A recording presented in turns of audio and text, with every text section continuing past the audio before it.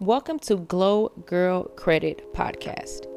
I'm your host, Tashay, lover of all things personal development, investing, personal finance, and of course, credit.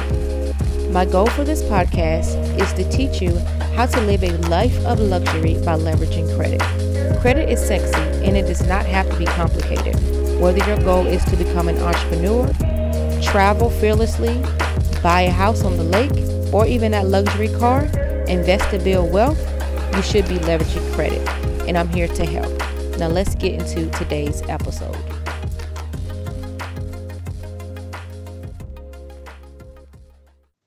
When I tell you I am excited about today's episode, well, first of all, I took a lot of time researching. So if you enjoy this episode and you listen to the very end, please reach out to me at Glow Girl Credit and let me know your thoughts. So today's episode, I titled it, Your Bad Credit is Costing You Money. So a bad credit score is very, very, very expensive. And you probably aren't aware of how much this can cost and how much this adds up over time in so many ways. As I did my research, I found out that it could be over $1 million. Yes, seven figures. If you have bad credit, the additional money you pay for things like your mortgage, your car loan, and insurance compared to someone with, let's say, good or perfect or great credit can be six figures over 30 years. I did the calculations and I'm going to explain the calculations to you in today's episode. And you know what you could be doing with that money? You could be investing it. So here's how bad credit costs you in more ways than you can imagine. Sit back because this is so good, y'all. So one obvious place that bad credit hurts you is in the interest rate you pay when you purchase a home. So say for instance, a 30-year, 300,000 loan for someone with a good credit score between, let's say, 760 and 850 carried a 6.346% APR. And then someone with a score between 500 to 600 would have a 10.152 APR on the same exact house. So that would mean a person with a good credit score would have a monthly payment of $1,866, while the person with the bad credit score would pay $2,666. That's an $800 difference for the same exact house. So over the course of 30 years, that adds up to $288,000. So that is why it is very important to get your credit together, even when buying a house. Get it, your profile as clean as possible. Get your score as high as possible. Because yeah, you can get a house with that lower credit score, but yeah, you will be paying more money in interest. Now let's talk about cars and auto loans. So I went on Edmunds.com and it says that the average car loan is between, at this time, so I know it may not be at this time, like 2022, but at the time this article was written, back in 2020, it was written in 2020. So it said the average car loan was $24,864. So just think, an auto loan for a person with a good credit, once again, 720 to 850, I guess, carried a 7.22% APR. While the person with the lower credit score, 580 and under, would have to pay 14.909% APR for the same exact car. So I did the math, and that works out as a difference of $88 a month, which comes up to $3,168. And think about it, most people keep their car for 4.5, maybe 5 years. So that means that if each person financed a new car every 5 years, it would cost a person with bad credit $19,000 more in car financing over 30 years than someone with good credit for the same exact car. So let's move on to the next way. So let's say, for instance, that both the person with good credit and bad credit carry a minimum debt on their credit card of $2,200 over 30 years. So that means, basically you're not paying your credit card in full. You're carrying it balance every month.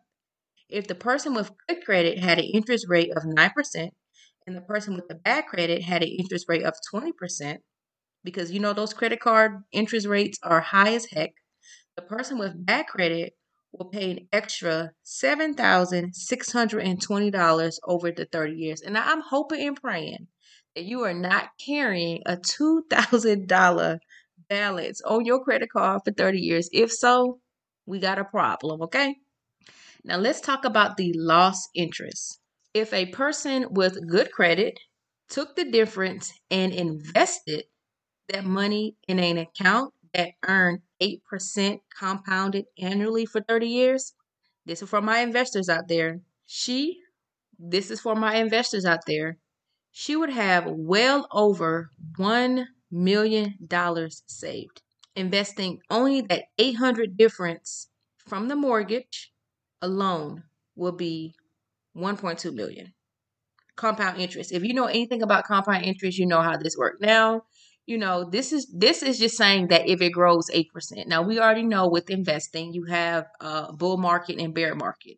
So it may not rise all the time, but this is just hypothetically speaking, so you can see the bigger picture and the bigger vision. Now this one right here is really shocking. This next point I'm going to make, because I knew, but I absolutely had no idea until I started researching the numbers for this episode about insurance. And I mean all type of insurance, auto, health, homeowners insurance will likely cost more for a person with bad credit than a person with good credit. Insurance companies know that people with bad credit is more likely to make claims. Now, I didn't say, listen, I read this. I didn't make this up, so don't be mad at me.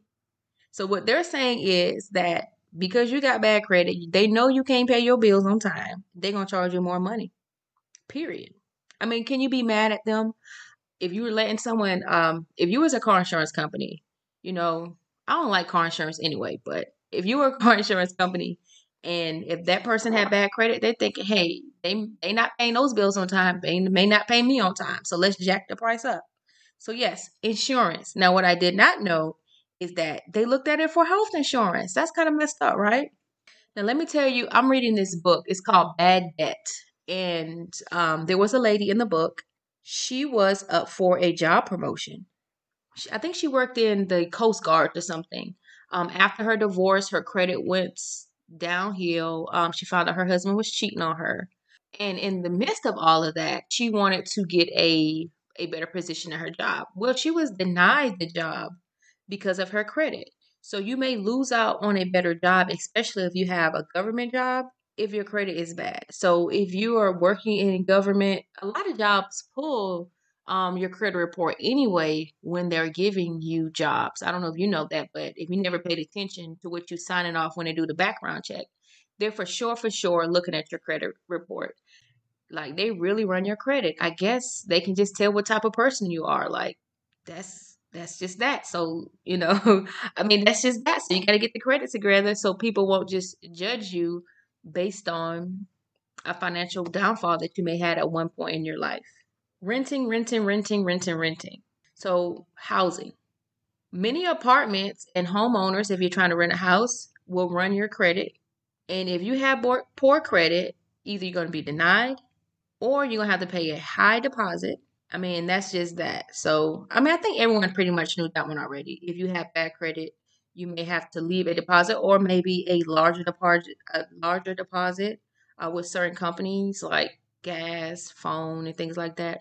I remember my first apartment, I did have to pay a deposit, but this how I knew my credit was good. When I bought my house back in 2015, and I went to go turn my lights on, and they just turned it on. I was shocked. I was like, "Oh, y'all don't need a deposit?" And it was like, "No," but this was right after I bought my house, so my credit score was pretty high. But yes, but it just feels good to not have to pay extra money for things when your credit is good. So if that's not a goal, just to get your credit together, just to save money, then I don't know what goals you got out there.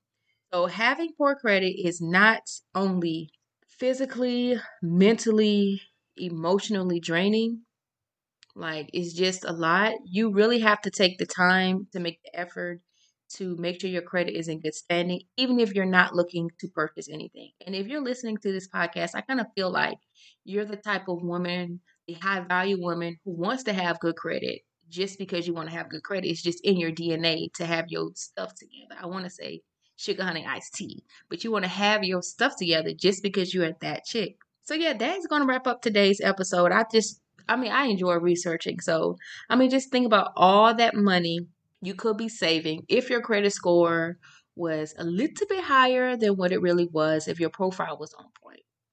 And if you enjoy this episode, I want you to share this episode with a fellow woman who is looking to really shift her mindset around money, shift her mindset around credit. And if she have goals she needs to slay, she wants to learn how to leverage credit to live a life of luxury and build wealth, please refer her to this podcast.